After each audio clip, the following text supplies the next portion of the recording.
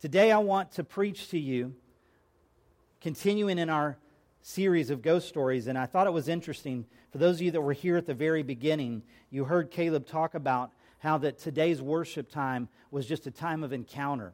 He had no idea what I was going to be preaching on today. But my title for today's message is Encounters. Somebody say Encounters. Here's the thing. You know how Jesus sometimes, the Bible says, would hear the thoughts of even the Pharisees, of the unbelieving ones? That discerning spirit, that gift of discernment would come upon Jesus at that moment, and he would discern even their thoughts. How many know Scripture also says that he discerns the thoughts and the hearts and the intentions of every man, woman, and child? You know what? There is no hiding with God. You can't even hide your intentions. You can't just go, well, God, it was my intention. He's like, nope, I already know your intention. You see, God already knows that, and so he reveals it. And God the Father would reveal to Jesus through the gift of discernment thoughts. And there are times in a pastor's life, especially in a prophet's life, when he has to go before the Lord and say, Lord, what do I need to preach? What do I need to prophesy? What do I need to bring before the body of Christ? And I'm telling you that God spoke to me so clearly these questions. And so I have a feeling that there's a few of us who are dealing with some of these questions. Do we even need encounters with the Lord? Why do we need encounters with the Lord? I mean, if we're saved, if we're baptized in the Spirit, why do we need any further encounters? Shouldn't we be mature enough to be able just to depend on the Word of God? I mean, there are many denominations that have built an entire belief system that says, if it was in here, then that's good enough. I don't need any further proof. So, to a degree, I would agree with them. I would say, of course, the Word of God is complete. The Word of God is powerful. So, why do we need more encounters? In fact, don't those things open us up to false teaching? Don't those encounters, haven't you ever heard somebody say, God told me to do something, and then they do a horrific act? Hello? I remember years ago, this was very many years ago, I am so vehemently against the murder of children. I am. I don't mind telling people that. I don't look at it any other way. I don't look at it as cute, oh, I'm just getting rid of a fetus, or, I'm just having whatever. No, you're murdering a child. That's simple. Now, is there forgiveness for the one who's involved in that? Absolutely. Should we respond to that in loving and compassionate ways? Absolutely. Should we be ready to open our homes to those children now that are unwanted? Absolutely. We've proven that by our own actions that we believe these things. But several years ago, actually many years ago, there was someone who came out and said that they were a Spirit-filled Christian, and they went and they killed an abortion provider. And then said, God told me to do it. Can I tell you, God didn't tell them to do that. They were listening to the wrong spirit. So you understand what I'm saying. There's times when we can say, do we still need dreams? Do we still need open visions, prophecies, angelic visitations, signs, wonders, and miracles? Galatians chapter 1, verse 8. Watch this. But even if we or an angel from heaven should preach a gospel other than the one we preach to you, let them be under God's curse. As we have already said, so now I say again, if anybody is preaching to you a gospel other than the one you accepted, let them be under God's curse. Paul says, even if an angel should come and speak to you another gospel, they're under God's curse. I'll go on public record as saying that Joseph Smith had a demonic being come to him and present to him another gospel. In fact, the Mormons even say it's another gospel. Hello, Galatians 1:8. Case in point. Can I just make this declaration? Mormonism is not another denomination of Christianity. It is a cult, it is a false teaching, it is a false doctrine, and it is a false gospel. Why? Because an angel appeared to someone and gave them something and said, oh, well, here's the rest of the gospel that appeared to the Native Americans and blah, blah. No! It goes everything against the gospel. It goes everything against the true gospel. So Man, do we really need angelic encounters? I mean, Jesus said in Matthew 24, if those days had not been cut short, no one would survive. But for the sake of the elect, those days will be shortened. At that time, if anyone says to you, look, here is the Messiah, or there he is, do not believe it. For false messiahs and false prophets will appear and perform great signs and wonders. Do you see that? In the last days, there's going to be false prophets and false messiahs that are even going to perform great signs and wonders to deceive, if possible, even the elect. See, I've told you ahead of time. So Jesus warned us. So the question remains, how do we know what a true encounter with God is and what a false encounter with God is? 1 John gives us the answer. Dear friends, do not believe every spirit, but test the spirits to see whether they are from God, because many false prophets have gone out into the world. This is how you can recognize the Spirit of God. Every spirit that acknowledges that Jesus Christ has come in the flesh is from God. But every spirit that does not acknowledge Jesus is not from God. This is the spirit of the Antichrist, which you have heard is coming, and even now is already in the world. If you ask, and this, I'm not Mormon bashing today, it's a simple example. But if you ask a true Mormon or someone who understands the Mormonism and their belief systems, it is that as God is, so I will be. I'm boiling a lot down. But basically, Jesus was just one in the line of all of us who would eventually become gods of our own planets. That's the basic belief of Mormonism. That, hey, Jesus was just one of many. No, Jesus is the one from God. Amen? Jesus is the only one. You, dear children, are from God and have overcome them, because the one who is in you is greater than the one who is in the world. They are from the world and therefore speak from the viewpoint of the world, and the world listens to them. We are from God, and whoever knows God listens to us, but whoever is not from God does not listen to us. This is how we recognize the spirit of truth and the spirit of falsehood. I could go further into that, but that would require a large teaching and a question and answer session. But I just want to go further. Because what Jesus is saying here, or what John is saying here, is that there are false prophecies, but there are true prophecies. There are false messiahs, but there is the true Messiah. Let's talk about that for a second. Peter says that Jesus' ministry was marked by signs, wonders, and miracles. God publicly endorsed Jesus the Nazarene by doing powerful miracles, wonders, and signs through him, as you well know. He says again, and you know that God anointed Jesus of Nazareth with the Holy Spirit and with power. Then Jesus went around doing good and healing all who were oppressed by the devil, for God was with him. Then Jesus took it a step further and said that our ministry would be marked by the same. And these miracle signs will accompany those who believe. They will drive out demons in the power of my name. They will speak in tongues. They will be supernaturally protected from snakes and from drinking anything poisonous. And they will lay their hands on the sick and heal them. Are you getting this?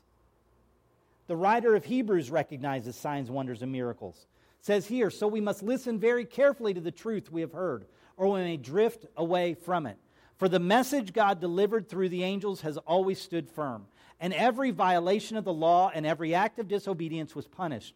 So what makes us think we can escape if we ignore this great salvation that was first announced by the Lord Jesus himself and then delivered to us by those who heard him speak? And God confirmed the message by giving signs and wonders and various miracles and gifts of the Holy Spirit whenever he chose.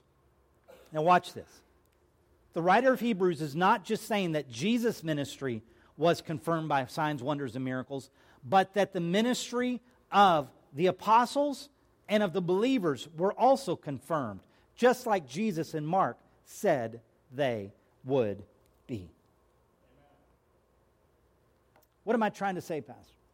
What am I trying to say? I'm trying to say that there are false and there is true. Just because there's false, it doesn't make the true any less true. Say that again. There is false, but that doesn't make the true any less true. If in fact, it should shine a light on the truth even more. So what about encounters? What about these things we've been talking about for the last few weeks that we're affectionately calling Holy Ghost stories? Ghost stories. What about those? How do we know that they're true or false? It's very simple. we measure them against the truth. Let me say that again. We measure them against the truth. If they don't measure up against this, then we need to question them. We need to test every spirit. Come on, somebody. But that doesn't mean, and here's, I got to be careful here. But I've encountered people through my time on this planet, especially a lot of church people, who they loved that verse. Let's test every spirit. And then let's not accept any spirit. And it's like, wait a minute. You test the spirit not just to see whether it's false, but also to see whether it's true. Because if it's true, then I need to listen. If a prophetic word is coming and if it's true, I need to listen up because God is speaking at that moment. If I'm having an encounter with God and I test it against the word and it's true, then I need to listen up. I remember years ago, people used to question, especially during some of the revivals of the 80s, why did people fall down? You know, they'd be prayed for. Somebody would pray for them and touch them or maybe not touch them. Maybe they blow on them or throw their coat on them or whatever. And all of a sudden they'd fall down. And so it was this huge debate. Well, it must not be from God because they fell down. And I just can't find that in Scripture. And then we would go to Scripture and we'd say, oh, Jesus just said, I am He, and the soldiers fell back. You see multiple encounters with the prophets in the Old Testament where God would show up and everybody would fall to the ground. I just read to you in Revelation how that when Jesus is there in the throne room, the 4 and 20 elders fall down. When you look at those things, many of those times, especially in the Hebrew, in the Greek, it's not a voluntary falling down. It's like, whoa. Now, yes, there is obviously our spirit. We can resist. But it's a response to the things of God. I love, who was it? I didn't write it down, but I can't remember if it was Jeremiah or Ezekiel or Isaiah. But they fell down as a dead man. That describes falling out under the power. Now, does everybody who falls out under the power of God? No. But does that mean we judge that and go, well, everybody then must not be under the power of God? No. We've got to say, God, we need more encounters with you, and I'm about to build a case for that in a moment, and there's a reason I'm doing this, and I'll tell you why in a moment. But we've got to go after God. We've got to say, God, if you did it in the Word, you can do it today. If you did it then, you can do it now. And God, we don't just want encounter for encounter's sake, but we do want to encounter you, and I'll tell you why in just a moment. But before we do that, I want Paxton to come up, and he's going to tell us his ghost story. Let's welcome Paxton. Hey. So Pastor Ricky asked me to share my little ghost story, and here we go. So when I was a teenager, through some experiences that I saw with just people and friends, I decided that I wasn't going to believe in God. So I started living that way. I didn't really do anything bad. I just was living, just not believing in God, and I noticed that my life was noticeably worse. I just felt bad. I wasn't as happy, so I decided that I was going to find out if God existed or not. So I went on like a year-long journey, trying to find out if I believed in God or not. You know, you hear stories of C.S. Lewis doing it, so I was going to do it too. And after a year of kind of searching and trying to figure it out and asking questions of people, I found myself in Guatemala. And I was on a missions trip, and I had decided, you know what? If God's real, if God exists, I'm gonna find him on this trip. I'm going to figure it out. So we go on the trip, and it's like day 2, and we're having a prayer meeting, and it's a teen trip with the leaders and our pastors there, and we're all kind of sitting there praying and all that stuff, and I felt like a weight and like a burden, I guess, that was on me, and I was sitting there going, you know what? I'm gonna step out. I'm gonna see if God is real right here, right now. I'm gonna find out. And so I did, and automatic, like, people started praying for me, and I just felt God wash over me, and I knew God was like, I was like, oh, God is real. Sweet, found that out. And then a minute later, not even, they were praying, and they go, do you want to be filled with the Holy Spirit? And I go, might as well. Let's go. Let's double dip. So immediately after that, I get filled with the Holy Spirit. So I went from not really believing to trying to figure out if he believed, but I still was on the side of like, no, God doesn't exist, to being saved, like completely no doubts or no question about it, to being baptized in the Holy Spirit, to being able to hear that like 10 minutes later went off to pray on our own. And that's when I heard his voice like audibly for the first time in my life. Do you want me to say that part? Or yeah. So we went off to pray, and they were like, everyone take a spot, pray, going to God. And so I picked this little, and we were in Guatemala, Chicamula, Guatemala.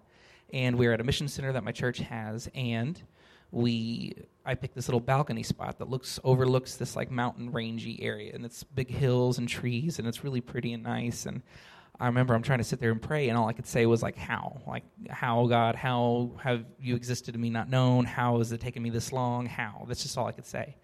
And so right when I started to ask that, I saw kind of the trees starting to move in the distance, miles I can see out, and I hear God say, I am like the wind. And as he says this, I can see the trees starting to move and bend, and God continues to say, you can see the works that I do, but you can't necessarily see me myself. And the trees are moving, and I'm like, oh, that's really cool. And he goes, I can be calm and as refreshing as a summer breeze. And like right when he's saying that, the wind starts to, it's coming down the mountain towards me. He goes, I can be as refreshing and as sweet as a summer breeze, or I can be as fierce and powerful as a hurricane. And right when it did that, it hit the wall like the wind, and it kind of knocked me back a step or two. And, he just said, I am like the wind.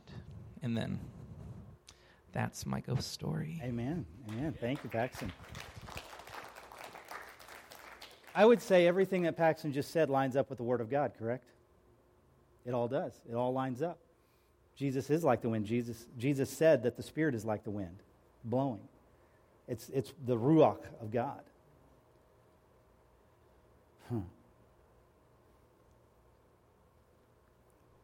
I want to make sure I understand this, Paxton. You were on a missions trip in Guatemala. Everybody catch that, right?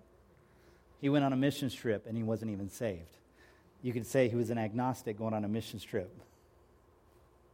I've seen it. I've seen it before. I called a young man, one of our first missions trip, and I said, Stephen, I really believe that you need to go on a missions trip with me. And he's like, me? And I was like, yes. To be honest, I can't even remember which missions trip it was. But I just told him, I said, you need to go on a missions trip. Man, I was a very, very mature pastor of 19 and a half years old when I got that discernment. And I told him, I said, you need to go on this missions trip. I really believe it, Stephen. And he's like, well, let me pray about it. He hung up the phone, and he thought, I'm not even saved. This is a true story. Stephen would tell you this today. He said, I'm not even saved. I don't even serve Jesus. He just had come to some of our events because his cousins were part of our church. And he said, I'm not even saved. You know what? I was so discerning as this young youth pastor, I didn't even know he wasn't saved. I didn't even know that. Because he came to church, he'd have a good time and everything else. I didn't know it. And he said, well, I guess if I'm going to go on a missions trip, I better get saved. And he got saved that day. Then he went on the missions trip with us. Praise God. Just before the missions trip, he got saved. I'm telling you, God will use any encounter, anytime, anyone, and he will transform your life. So I want to talk for just a minute about encounters and what they do. First of all, encounters give us direction. I'm building the case for why do we need encounters. And let me tell you, I'll just lay it out there. I believe God is going to send revival on America again. I believe it with all my heart. There's one reason I'm in Texas. One. Because God told me to come to Texas. I was satisfied in Florida. I was having a great time in Florida. I was having great ministry. We were having revival. Before that, we had revival in Montana. I was happy in Montana. And when the Lord spoke to us to come to Texas to plant a church, I said, Lord, I don't know if this is you, so I'm going to back out. But there were so many confirmations we could not deny it. But there's one reason why we came to Texas. Is because I had a meeting, come to Jesus meeting with Jesus and I and Joni. And we said, Lord, why are you sending us there? And he said, I want you to be a part of the end time harvest that's going to happen in Dallas-Fort Worth. And I want you to be a part of that. Hello? going on 13 years now. And I'm still believing. I said, going on 13 years now, and I'm still believing. I want you to look at me. I'm serious about this thing.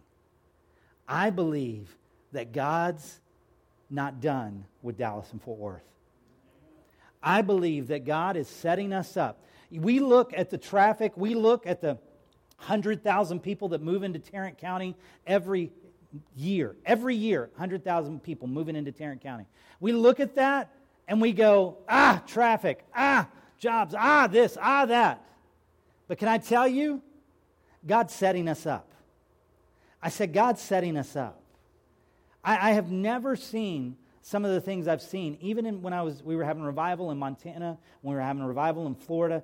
I've never seen how churches are coming together to bind together to come into prayer for God to move again in this city, the birthplace of abortion. I'm ready for God to move in Dallas-Fort Worth again. That's it. And I believe that as we have encounters with God, He takes us from glory to glory, that we will begin to see some of these things happen. So first of all, encounters give us direction. Real quick, I'm just going to tell you because you know the story. Anybody ever heard of the guy named Moses and his burning bush? That was an encounter with God to give Moses direction to say, go and set my people free. Real quickly, I just wanted to remind you of a couple of things about Moses. Number one, he was a murderer. Great, Moses. Number two, he was hiding out as a murderer.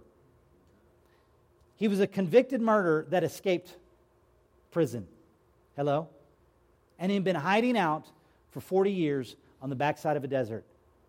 But again, you can't hide from God. And God looked at Moses and said, convicted, running murderer. Perfect, I'll choose him. And He chose Moses. And how did He do it? He got his attention by a burning bush. Why was the burning bush such an amazing thing? It wasn't because the bush was burning, by the way, because that happened in the desert all the time.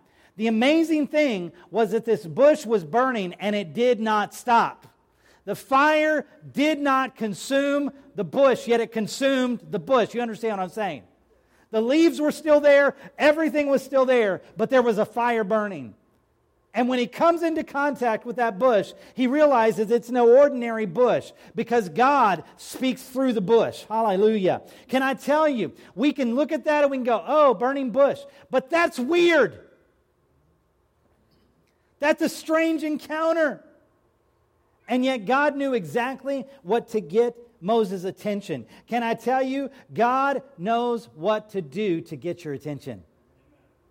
Whatever He has to do, He'll do it. And He'll give us direction. Secondly, encounters reveal our identity. Again, quick story. Anybody ever heard of a guy named Jacob who wrestled with God? And in that wrestling time, whether it was an angel of the Lord or whether it was the Lord Himself, we could debate all day long because there's been thousands of years of debate on that. But the point is that God changed His name at that point. In that encounter, in that wrestling encounter, by the way, that I do believe it was God involved in that, amen? Whether it was an angel of the Lord or the Lord Himself, it was God involved, and God heard him in the encounter. If God has to break us and cause us to walk with a limp for the rest of our lives to remind us of that encounter, He will do it. Why? Because He wants to change our identity. He changed Jacob's identity from Jacob the deceiver to Israel, one whom God blesses. I believe that encounters with God will reveal and even change our identity to who God has already proven us to be. Next, encounters empower us for the next season. This is the question that were going through my mind, and I was like, God, I already know. I love encounters. I mean, I think they're great. But why am I doubting? Why am I going, God? And the Lord was speaking to me. He said, because there's people at New Day Church that think they don't need another encounter with God, that they've got enough already. They've already had enough experiences with God. Why have any more experiences? I'm telling you, the Holy Spirit wants to encounter you and you Him. Why? For one reason, because He wants to empower us for the next season. The long walk of faith and of discipleship and discipline is important. But it's those markers along the way that change us and prepare us for the next season. Let me remind you of one, Elijah. Elijah had just had an powerful encounter with God. Fire from heaven, burned up the sacrifice, all kinds. Revival began to happen, except for against one lady, and we know that lady, Jezebel. And that one lady caused so much fear and anxiety in Elijah that he ran for his life. And in that running, he came to God. And in that moment, I do want to read this one. The Lord said, "Go out and stand on the mountain in the presence of the Lord, for the Lord is about to pass by." By the way, this was 40 days and 40 nights later. Great message on 40 days and on the number 40. I love it. Then a great and powerful wind tore through the mountains apart and shattered the rocks before the Lord. Man, as Pentecostals, we'd be all over that. Yes! That's a lot of fire. That's a lot of crazy stuff going on. Yes! I love it. But the Lord was not in the wind.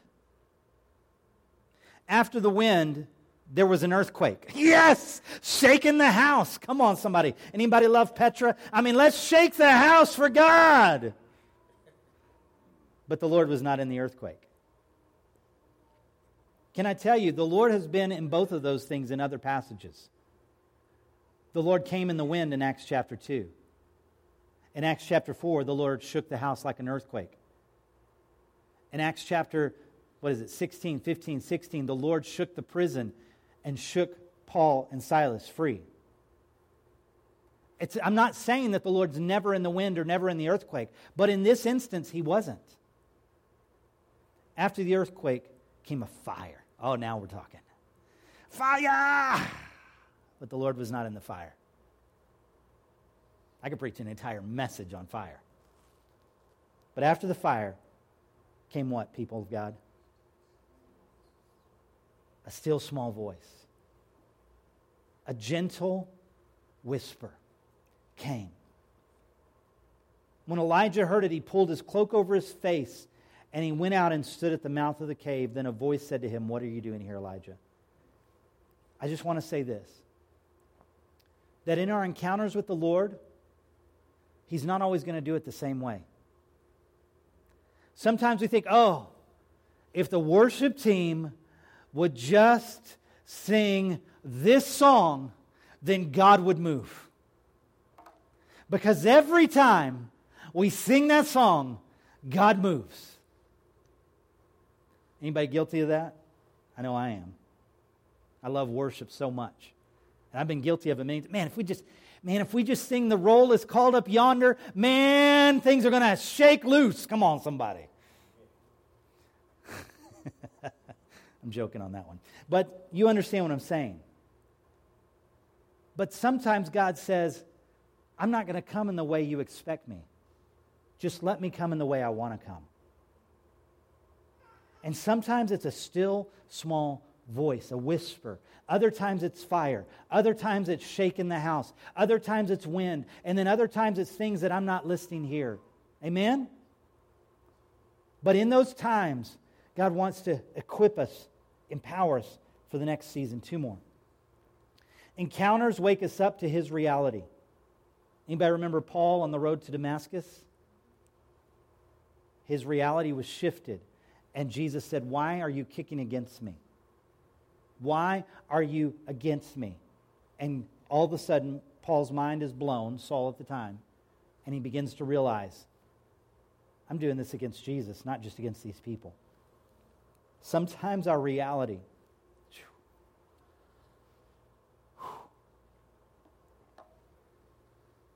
when I had and I say there's been many, but there's one encounter that shaped my life and ministry so much, and I've told you about it.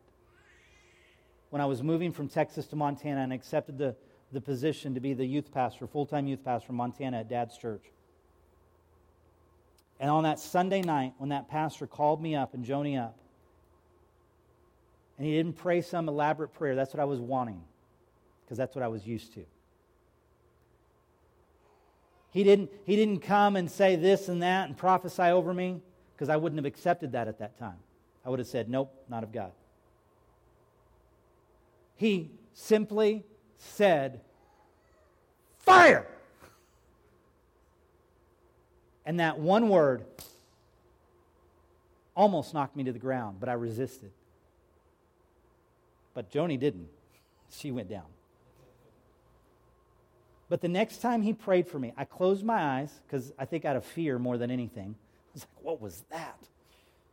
And he said, close your eyes. I closed my eyes. And I was like, what's he going to do, punch me? I mean, I'd seen, that was during the peak of so much revival happening and things going on in the early 90s. So much stuff I didn't believe in at the time. And I judged at the time. But this guy was an AG pastor. He was a good guy. He was one of the good ones. So I just lifted up my hands, closed my eyes, and I could barely hear him say, fire.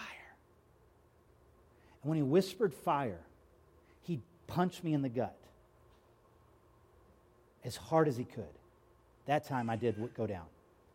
But it wasn't him. It wasn't Gail Craig that punched me in the gut. It was the Holy Spirit, because Gail Craig was about 5 feet away from me. He never touched me. And when God punched me in the gut, it didn't feel nice and fluttery. Can I just tell you that? It wasn't like, oh, Holy Spirit, you only come as a gentle dove. No, it was like fire. It was like a ball of fire hitting me in the gut. Blew my theology all to smithereens. And when I got up 30 minutes later, I was changed. I was changed. And I woke up to a reality that I had resisted in my past, even as a Pentecostal.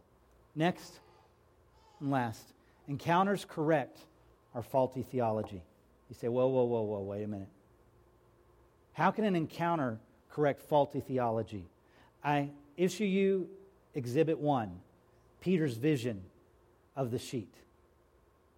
Peter falls into a trance. Do you know what that means? He went out under the power of God. He falls into a trance, and in that trance, God gives him a vision of a sheet coming down. Everybody know the story? Just kind of wave at me so I don't have to go much further. You know the story. What happened in that? God corrected Peter's faulty theology that only the Jewish people were worthy to receive Jesus and worthy to receive the baptism in the Holy Spirit. And at that moment, his theology was rocked. And as they knocked on the door and said, Peter, we need to see you, God said, they're down there, go with them. And from that moment on, it changed Peter's trajectory. Later, Peter would even struggle with that. We're not going to go into that. But he would come back to this very encounter. Somebody say encounter. He came back to this very encounter, and God showed him, you're wrong, Peter. I'm right. And then he showed him in the Word. Amen? I believe that encounters will lead you back to the Word. They always do. They always did for me. Every single encounter I've had leads me back to Jesus. So, what do? We need to presume encounters. What are you saying, Pastor? I'm saying let's begin to expect the unexpected in this place. Let's begin to expect the unexpected. When you come in to a prayer meeting, when you come into a Sunday morning, when you come into a Bible study, let's begin to expect the unexpected.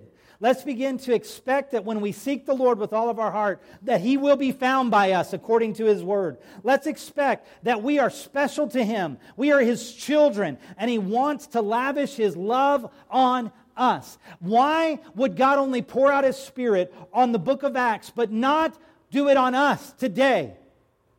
Hello? Why would God pour out His Spirit on Cornelius, but not on us today?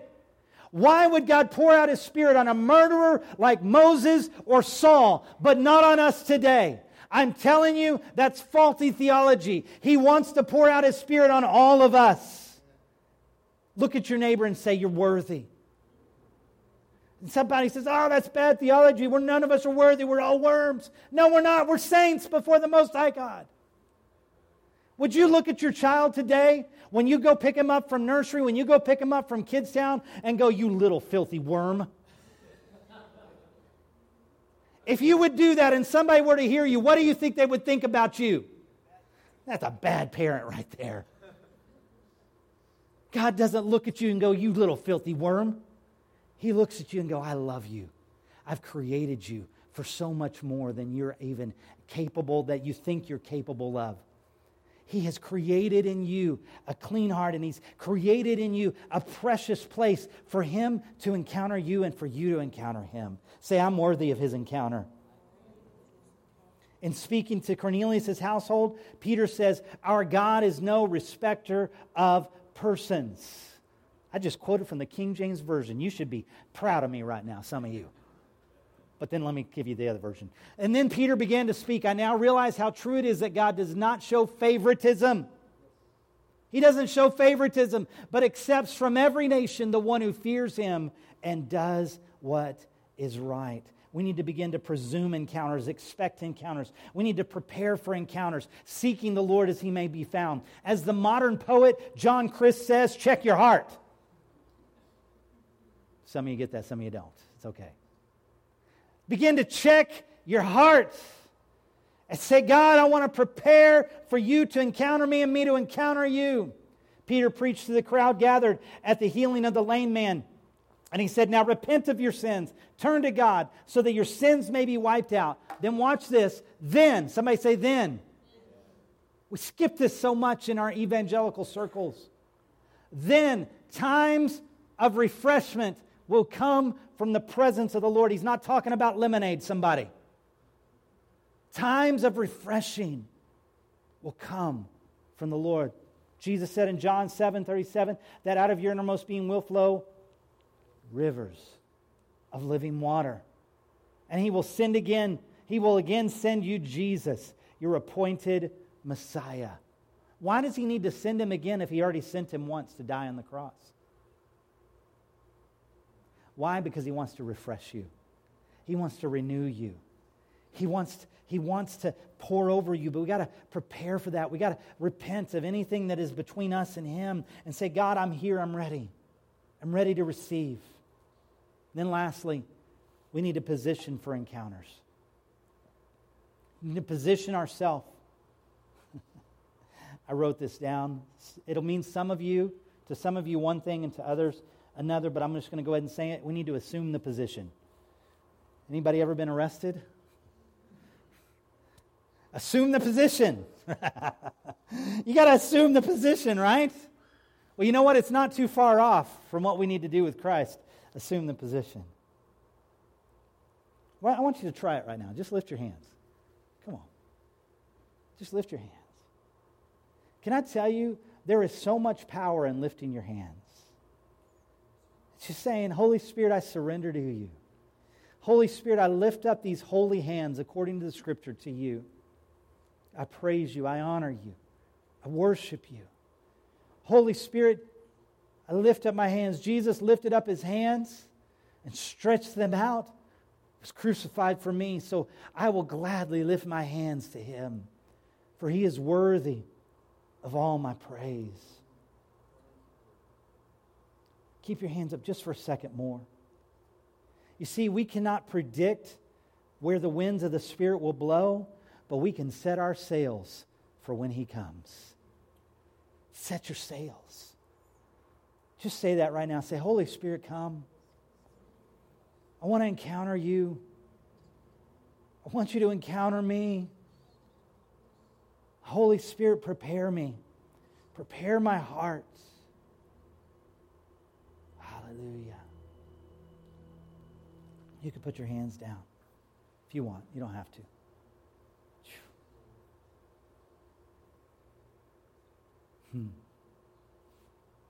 In Luke 19, Jesus warned the people of Israel that destruction was coming to them. And here's why He said it: because you did not recognize the time of God's visitation to you. Let us be like the wise virgins who had their lamps trimmed and full of oil, ready for when He came. Do you understand that? Paxton, would you come to the guitar? That literally every Israeli, every Jewish person understood what Jesus said in that moment. Because he was using the modern day methodology of the modern method, or the modern marriage in that day. Because the bridegroom, unlike today, was not on a time schedule. Did you know that? The bridegroom was not watching the sundial on his wrist, saying, "Oops, the schedule's now. I got to get out there." No, the bride was prepared and ready in her chamber. But she was waiting on the bridegroom. And guess who were waiting there with her? Her attendees, her attendants, those who attended to her. And as they were waiting, they had to be prepared at any moment. Because the bridegroom might wait till midnight to come. Might wait till the darkest of night before he shows up. Can I tell you that some of the most powerful encounters I have ever had are in the darkest of my nights? Some of the sweetest encounters I've ever had were in the darkest part of my soul. I love Paxton's story because it shows that even someone who isn't even sure if God even exists, God still wants to pour out His Spirit upon them and reveal Himself to them. I want you to close your eyes for a moment. I know what time it is. I understand. This is kind of like a flip-flop.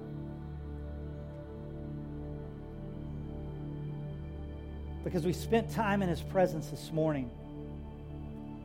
But I'm here to tell you, God wants to do something again. Jesus is coming again for His bride. He is. I believe it.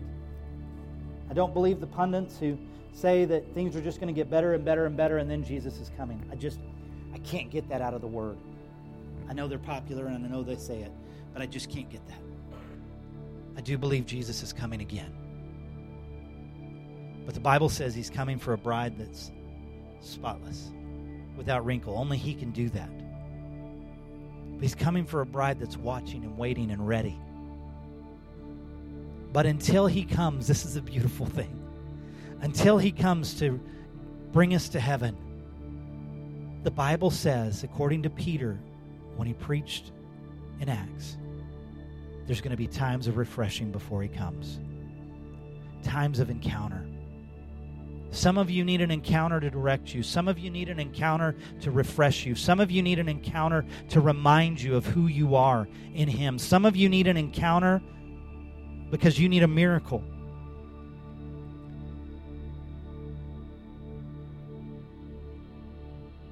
Stop seeking the gift and start seeking the giver.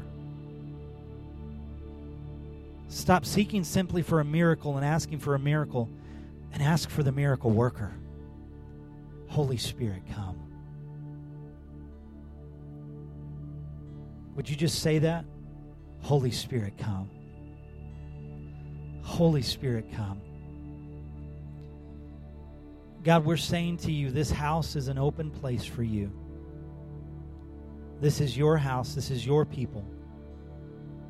God, we want to encounter you in our closets. We want to encounter you in our kitchens. We want to encounter you in our living rooms. We want to encounter you in our car rides. But God, I want to encounter you together with your body. I want to encounter you in this place so that others can encounter you in this place. This is an open place. Come, Holy Spirit, have your way. Do what you want. In Jesus' name.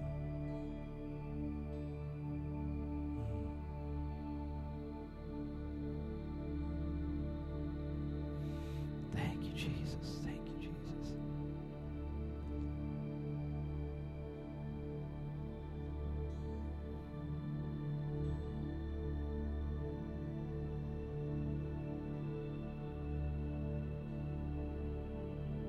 Father, we set our sails to catch the wind of the Spirit. We set our sails to catch the wind of the Spirit. We're going to continue to seek you, to come after you.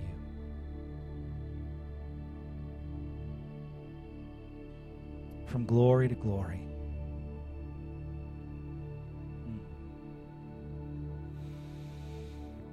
In the name of Jesus. Come, Holy Spirit.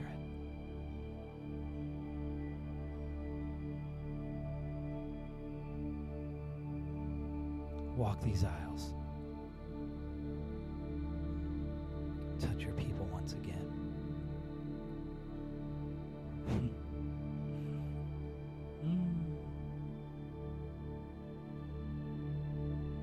In the name of Jesus.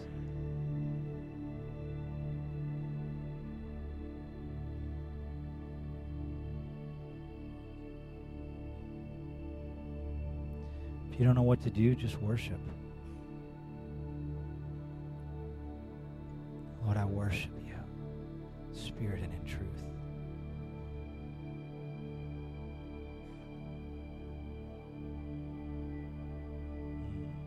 Jesus, Jesus, Jesus.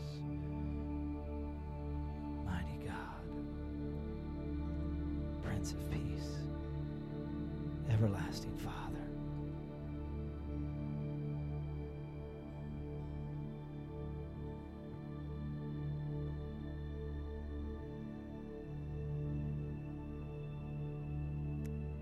Precious Jesus.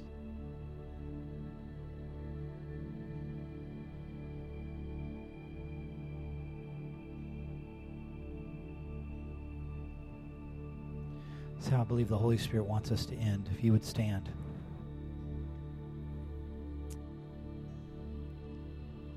The book of Acts, it says that they were all together in one place with one heart, with one unified prayer. Holy Spirit, come. That's what Jesus told them to go do.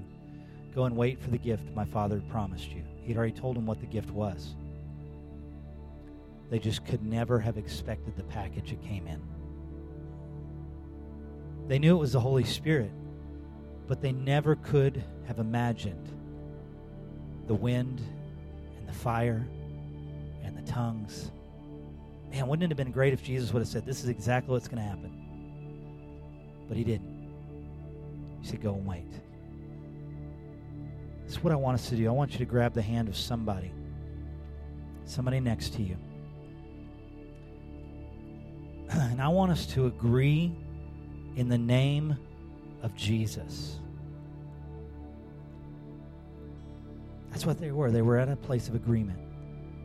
Now, if you don't agree with this, then it's fine. You can keep silent. But if you agree with this, then I want you to agree with it out loud in the name of Jesus. So I'll say it, then I want you to repeat it. If you don't agree with it, that's fine. Just keep your disagreement to yourself. But for the rest of us, I want us to agree in the name of Jesus. Say, Holy Spirit, we are here. We are ready for you to pour out your Spirit upon us in this place. I yield my heart. I yield my mind. I yield my spirit. I open up my life to whatever you want in my life. I give you my family. I give you my job. I give you my neighborhood. I give you my house. I give you this church. It's all yours, Lord. Have your way in my life in every area. I yield myself to the winds of the Spirit. Come blow on me and move in me in the way you want, however you want, whenever you want. Come, Holy Spirit, in the name of Jesus. Whew. You agree? Amen. You see, that's the thing. Whew.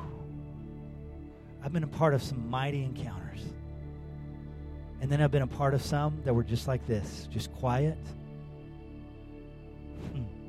I like them both. I'll take whatever he wants to give. Holy Spirit, I thank you for this body. And I pray that as we go here from here today, God, that we would not shy away from what you want to do in us over the coming weeks and months and years. We yield to you fully in the name of Jesus. Amen. Amen. I want to encourage you. We didn't announce it earlier, but tonight we are going to be meeting again, not here, but at the chapel, right off Golden Triangle in the North Fort Worth, Keller area.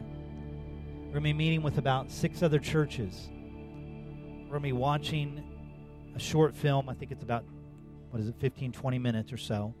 It's not very long. But I just think there's going to be something that's going to happen in that place. Just as we come together with the body of Christ across our area with fellow believers. I want to encourage you to be there. It's at 6 o'clock. And then afterwards, there Axiom Coffee. Many of the guys know where this is because we meet at Axiom. It's the church right next to Axiom. That is owned by the chapel. And so we're going to go over there afterwards. We're going to enjoy a time of fellowship and coffee. And it's going to be a great time. But I want to encourage you to be there. Because I tell you, who knows when God's going to show up? Amen? Are you expectant? Are you ready? Amen? Amen. God bless you. Thank you so much for being here today.